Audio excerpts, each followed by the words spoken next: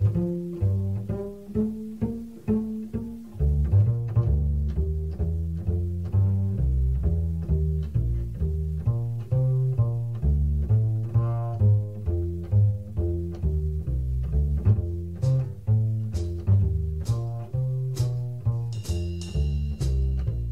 there, this is Mark Bauerlein with another conversation. Before we get to it, a word about one of our sponsors. You may have seen a recent article in InsideHigherEd.com that began, Wyoming Catholic College has a lot of unusual things about it, each enough to merit a story in itself. Wyoming Catholic is a conservative Catholic college that educates students in the great books and Catholic tradition. It also teaches horsemanship and bans cell phones on campus. I love that. And it turned down federal funding. President Glenn Arbery describes the mission this way. This college is engaged in deep ways with the agony of a culture that has lost its spiritual center. We're adventurous and poetic and deeply Catholic. He likes to cite Dostoevsky in Crime and Punishment. Low ceilings are bad for the soul. The ceilings rise at Wyoming Catholic, which is located in the foothills of the Wind River Mountains. The curriculum centers on the Western tradition. Its Catholic identity builds upon Thomas Aquinas and the magisterium of the Catholic Church and engaging with God in the wilderness. Find out more at wyomingcatholic.edu. We have with us today Micah Mattix. He is in the English department at Regent University. He's also the literary editor of the American Conservative. Micah, are you the chairman of the English department? That's right. I'm chair of the English department. That's right. Big department? It's a big department because we have online classes as well as on campus. So we have close to 300 majors, which is very big for English. That is very good. Numbers have been going down in the last 20 or 30 years, actually. 300 sounds pretty strong. But as chairman, with all those courses to schedule and those professors, you get a lot of emails that say, "Dear Tyrant." Oh, oh, absolutely. Yeah. So, or slacker, whatever. It shows you're doing your job. Anyway, Micah, he has a collection of many short essays on poetry and poets entitled "The Soul is a Stranger in This World." It's just out. Micah, thank you for joining us. Well, thanks very much for having me. All right. Well, before we get to the book, I have an academic question for you.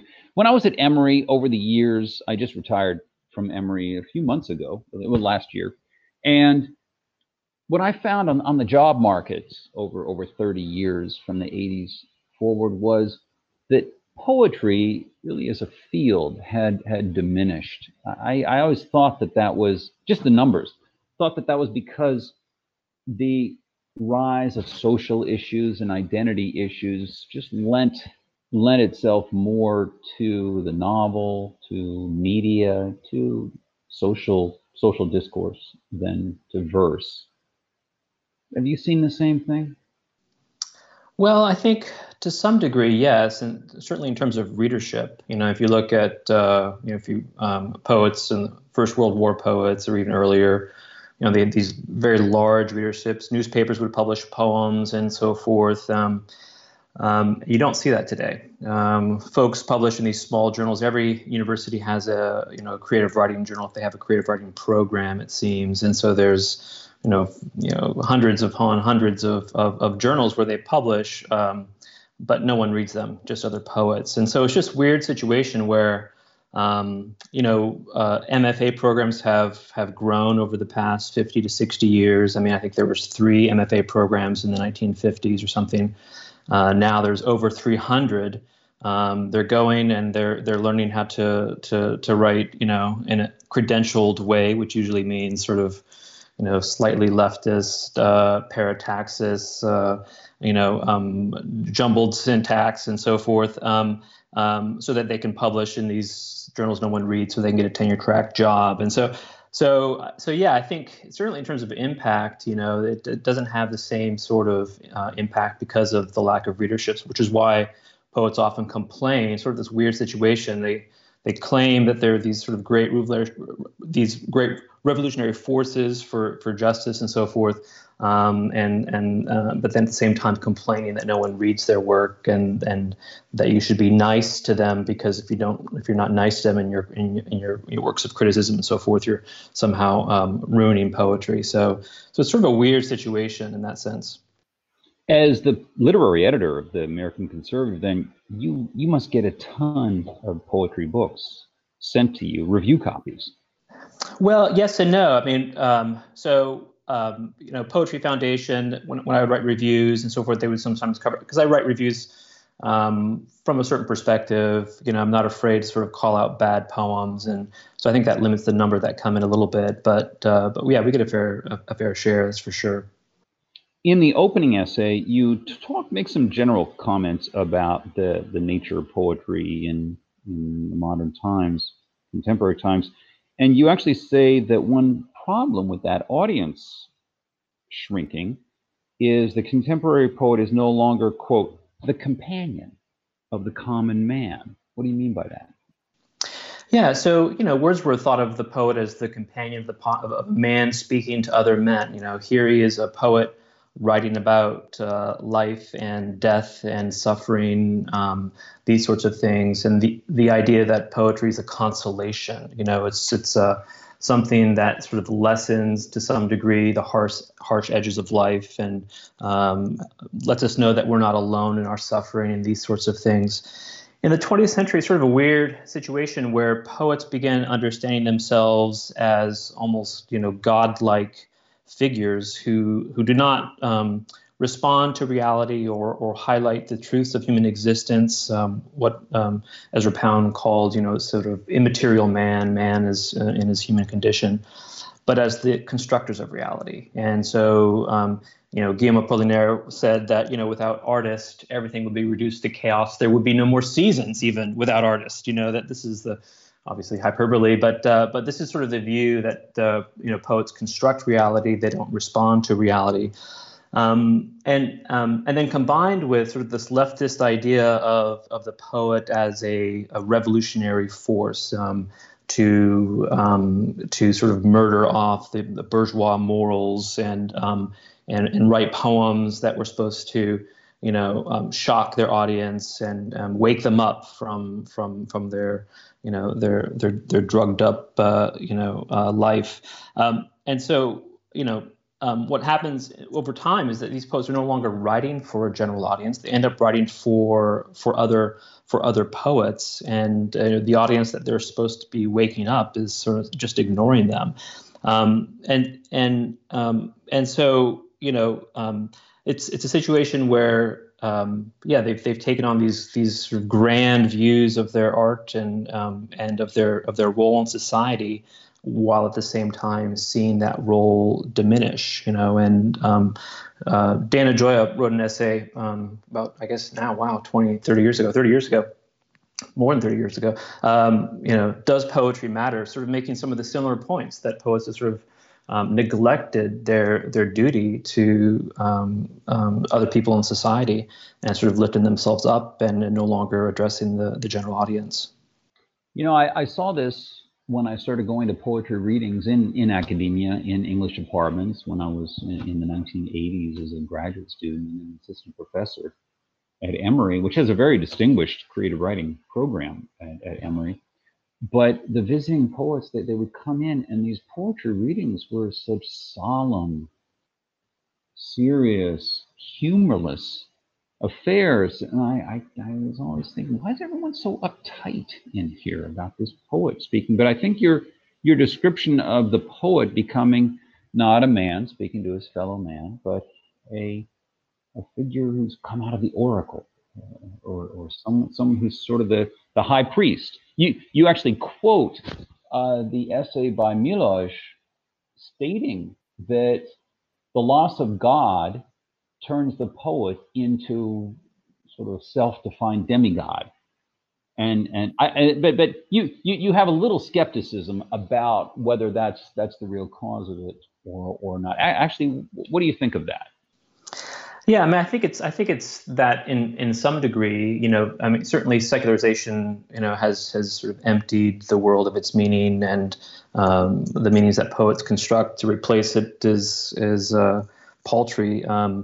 But I think it's also to some degree the poets writing for other poets, at least in America, has been driven by the MFA programs that are producing The funny thing is that these James Matthew Wilson pointed this out in his collection of essays from a couple of years ago, how all these poets are learning these sort of avant-garde or post-avant-garde techniques, using ellipses and fragmented syntax and simple sentences, avoiding all sort of complex sentence to sort of capture the egalitarian line and these sorts of things. Theoretically, it's because again they see themselves as this revolutionary force and trying to push against the capitalistic markets that transform everything into objects to be purchased, while at the same time doing that in order to land that job and to get that nice, or somewhat nice salary, and have the freedom to write poems that no one reads. And so it is, I think, that secularization, but there's also this sort of these market forces that are driving folks to write in this way. So the rhetoric is one thing, the reality is something else. I find that kind of those clipped, ungrammatical assertions, self-observations, some experience, it actually makes me go back to often want to reread the figure that you begin with. Most of your essays are on 20th century poets. We've only got a couple of pre-20th century figures. Emily Dickinson is one, but you begin with John Milton, and I actually love reading Milton's long blank verse. And is he still the giant of English poetry? Harold Bloom, in his 1970s period, regarded Milton as a great shadow looming over all the Romantics, or at least the early Romantics, Blake and Wordsworth especially. Is Milton still the giant? No, he's not. He had the 400th anniversary of Shakespeare was sort of celebrated with great, festivities, and Jane Austen, I think, had a couple of years ago. But Milton, his 350th anniversary, 2018, was almost entirely ignored. I mean, no one wrote anything. I think there's just a handful of books on Milton, and I think there was talk of doing sort of a TV show based upon Paradise Lost. It was supposed to be like, Game of Thrones / Paradise Lost kind of approach. And I never looked up to see if it actually came out, but no, he's not. I mean, part of that's because it's a long poem, and so Paradise Lost, Milton obviously wrote lyrics as well and shorter pieces, but Paradise Lost is his work, and so I think folks are discouraged by that. It's a highly theological work, the allusions that Milton makes to the Bible, to even just theological terms and so forth, probably are lost on 21st century audience for the most part. And there's not really a good foothold for the quote unquote theory approach to Milton, and so even sort of him being remembered in a subversive way, is not there either. So it's unfortunate, because Paradise Lost, I think, is just an amazing work. It's one of these works that you can read over and over again. It at one time was sort of regarded as, sort of the equal of Dante and Virgil's, Aeneid. And so, but he's not anymore. And I think this, in some degree, because of the theology and the length of the poem. Satan is there any? Satan is one of the most brilliantly drafted, deep, complex, fascinating, and evil characters ever created in the history of English literature. Milton does an amazing job of showing what evil actually looks like. I mean, one of his main points is that evil almost always looks good, and there's always a very convincing rationale for why we should commit the evil acts that we do, and you see that in Satan. He's really casted as a kind of, he's an anti-hero. He's kind of an epic hero. He goes on this great voyage for this great task, and he comes back to his people, and so he goes through all these motions that you see in other great epics, but it's all in the service of himself, not even the other demons, and his only satisfaction, he says, is destruction. And That's the only thing that provides him sort of with any sort of purpose. But it's all presented, in sometimes, very ornate language. Satan is very convincing. He's very well spoken. I mean, if he were living today, I mean, he would probably be a well-dressed, cosmopolitan Parisian man, look very moral on the outside and do all the right things that our society appreciates. But meanwhile, behind the scenes, right, he's serving himself and himself alone. And that's a lesson, I think, today, that in our very simplistic age, where we sort of shout each other down and have a sort of very puritanical, simplistic moral system where we just cancel things that we don't like, and we think that evil is very easy to recognize. Milton shows that's not the case. The great monument in Anglo-American poetry in the 20th century has usually been The Wasteland, and you have a chapter, an essay here on Eliot. Is The Wasteland holding steady as one of the major monuments?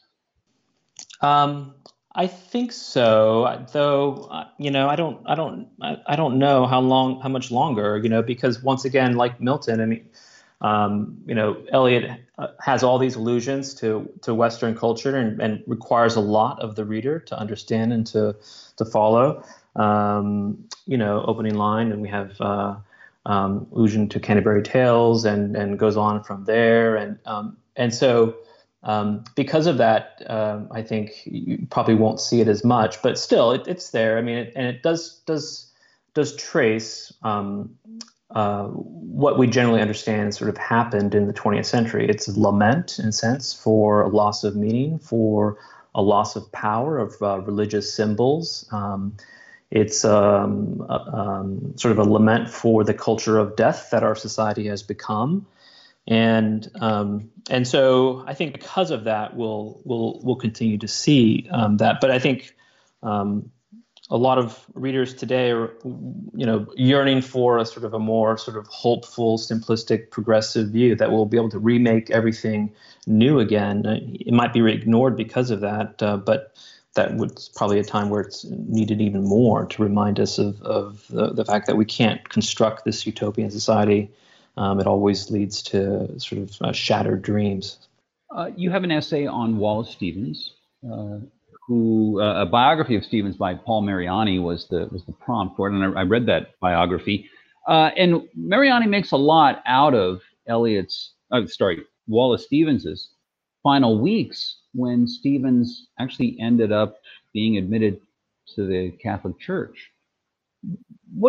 Stevens, the early Stevens is often taken as the great humanist figure in poems like Sunday Morning from I think that was 1915. And Stevens died, 1955 or so. How do you read is it a conversion? Would you call it a deathbed conversion that happened? Yeah, it's hard to say, because we don't really know. We just have the account of the priest and Stephen's daughter, and critics right afterwards very quick to sort of denounce the conversion and say, no, Stevens would never do this. I can see him doing it. When I was a graduate student, one of my professors was a big fan of Wallace Stevens, and we were reading some of his early poems, and he was talking about Stevens' early skepticism and so forth. But he said, if he were to come to church with you, he would sing louder than anybody, kind of hitting on this sort of Stevens' love for music and the sort of joy of life. And if you read Stevens' work, over the years, in the 30s and 40s, for Stevens, his view was, there's no meaning in reality. The poet constructs this supreme fiction that tells this great story, that makes sense of it, that provides us with pleasure. There's a lot of musicality in the world, and colors and senses and sounds, and we should just take pleasure in those things. And the poet sort of brings those to life for us. That's sort of his early view, and viewed man as simply biological, nothing more. But for Stevens, the imagination, which transforms this world, was a problem for him because it was part of the world, but also it was separate from it, you know. And so, where does it come from? Where, why is it that we find order pleasurable in the first place, you know? And so, he would make statements towards the sort of end of his life that, seemed to be, preparing for that conversion. And one of his later essays, The Irrational Element in Poetry, he came to the view that the world is harmonious and good, and he said it's this, this order that you find in the world, he says, was synonymous with God. And then also, God and the imagination are one. That's not too far from something like Coleridge, and so my view is I could see him converting, certainly, and some of the statements that he made. His poetry was headed in that direction anyway. The earlier poems, which are a lot of fun, The Emperor of Ice Cream and so forth, of Harmonium. Lots of things going on there, but there is a sense in which, there's not much else underneath. And Stevens himself sort of came to have that view, and it's the later, more seriously philosophical poems that I think he'll be remembered for in the long run. So, Robert Frost will be another figure well known to our listeners, to everyone. Now, but you begin your essay on Frost with a recent fictional story about him by Joyce Carol Oates that portrays Frost as a misogynistic, chauvinistic slob. What motivates that kind of characterization for Frost? Well, some of the biographies that Frost has had, he hasn't had great luck in biographers who've presented him in this way, and that's been unfortunate. And I think Oates is drawing from those biographies, and also she had a tendency to do this sort of thing. But yeah, and that story, she has Frost as an old man sitting on his front porch, and this MFA student comes to ask for some advice, and he begins groping her, and she runs away, and then he sort of falls down pathetically in the mud, showing the pig that he is, right? And I think there's like a good envoi by the MFA student to put him in his place. But that characterization of Frost really is not, since those biographies come out, there's been letters that have come out. The two volumes of Frost letters have just come out in the last couple of years, as well as memoirs from his granddaughter. And and those really present Frost as someone who cared deeply about, first of all, his family. His wife he viewed as an equal partner in his poetry, and I think when he would receive letters that would sort of suggest otherwise, that, oh, your poor wife having to slave in the kitchen while you do your work, he pushed back pretty hard about that, and said that she was the unspoken half of everything he wrote, and she was often his first critic. Would read his poems and so forth. And likewise, Frost was relatively involved in family life.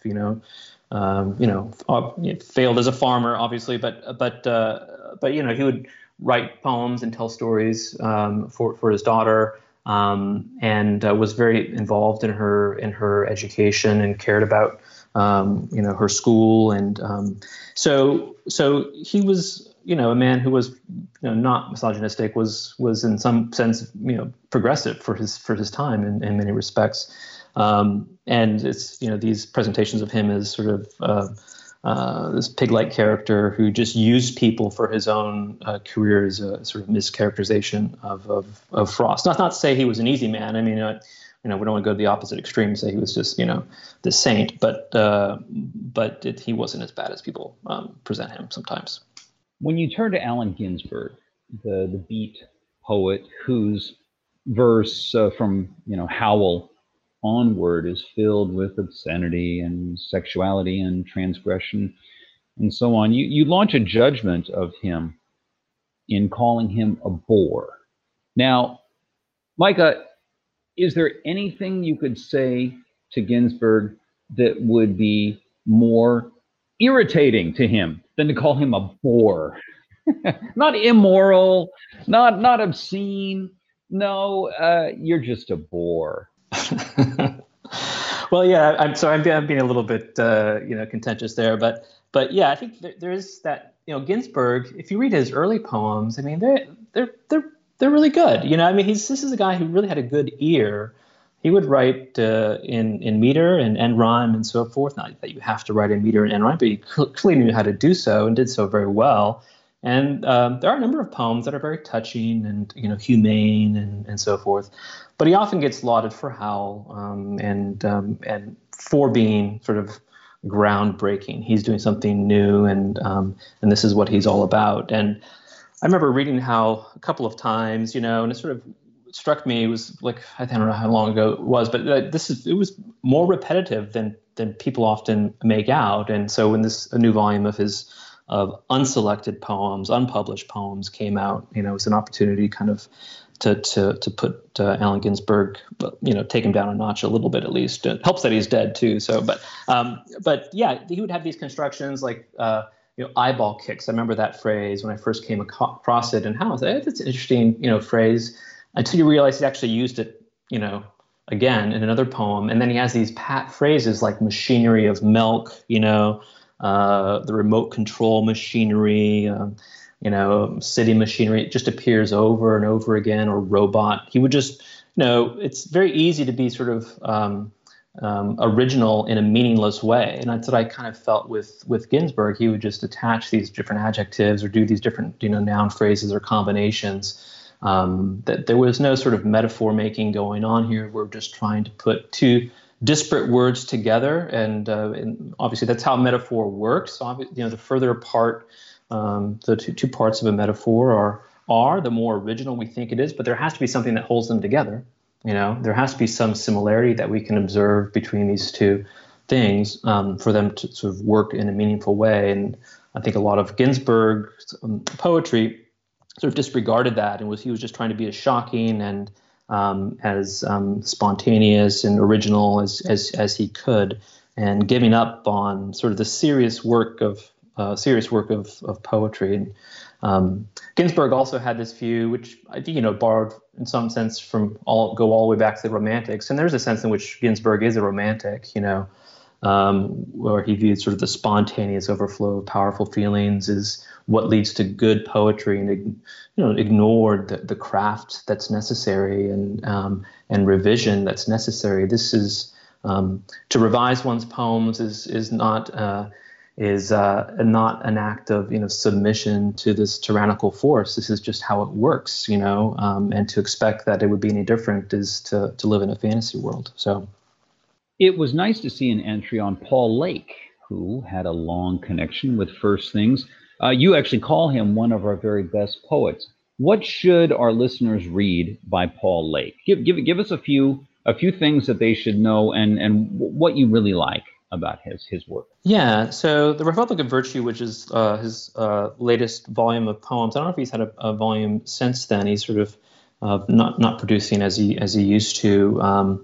That's a great collection of his poetry, and it's just what I love about Paul Lake is the humility, right? He doesn't sort of lord it over the reader, and the honesty of his poems, and his ear and eye for complexity. He has a beautiful poem about his daughter, and typical domestic occasion. The teenage daughter gets upset at the father who tells her no or is overbearing in some way, and she storms out of the house. And he goes looking for her, and driving through. He thinks he sees a shadow of her, and then he does, and sees her, and takes up the argument again with her on the road in the car, and until he realizes that he simply has to let go. Right? He is a father. You can't control the outcome of your children. You can guide them and lead them, but ultimately, there's a limit to your parental authority and power.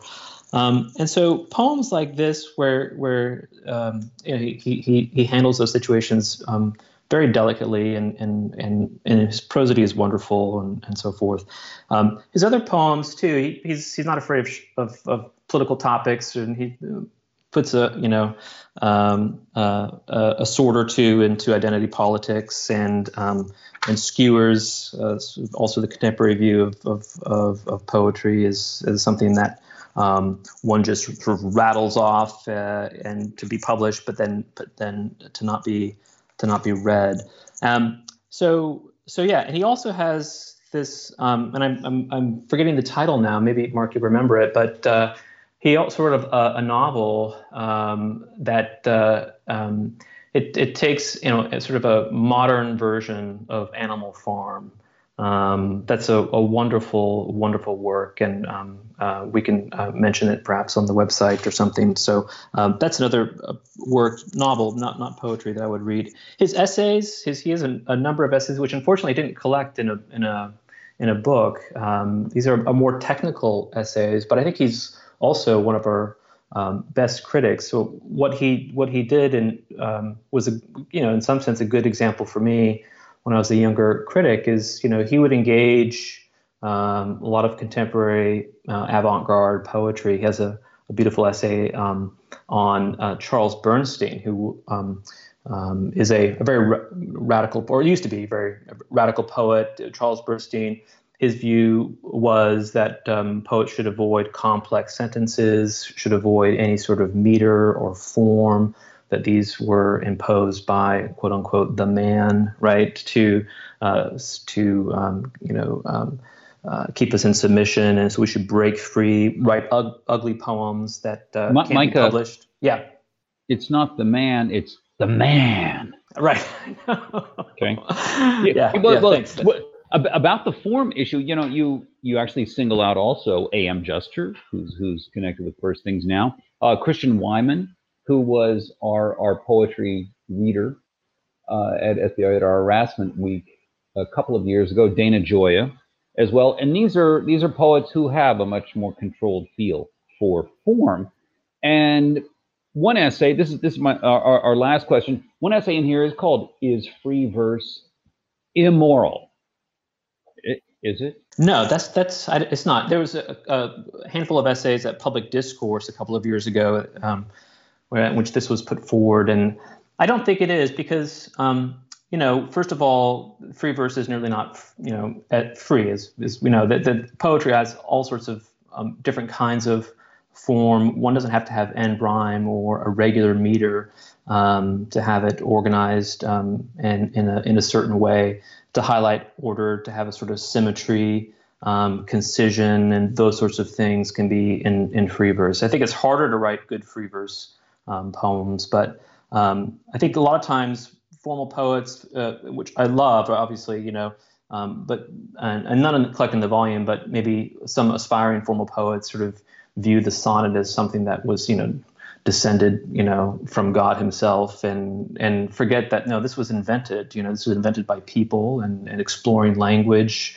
And so I think poets who are not writing in traditional form, but are sort of looking at language and responding to the musicality of words, looking at the order that we see in language, and being creative and perhaps developing new forms out of that exploration is something that we want to encourage today. Not to sort of just live in the past and say, these are the forms, we can't write any other way. I think that's overly limiting. The book is "The Soul is a Stranger in This World," essays on poets and poetry. Micah Mattix, thank you for joining us. Thanks so much for having me. And thank you for listening to our conversation, which has been supported by Wyoming Catholic College, which combines great books, the Catholic tradition, and the great outdoors of the American West into an extraordinary education. Go to wyomingcatholic.edu or contact the admissions office at 877-332-2930.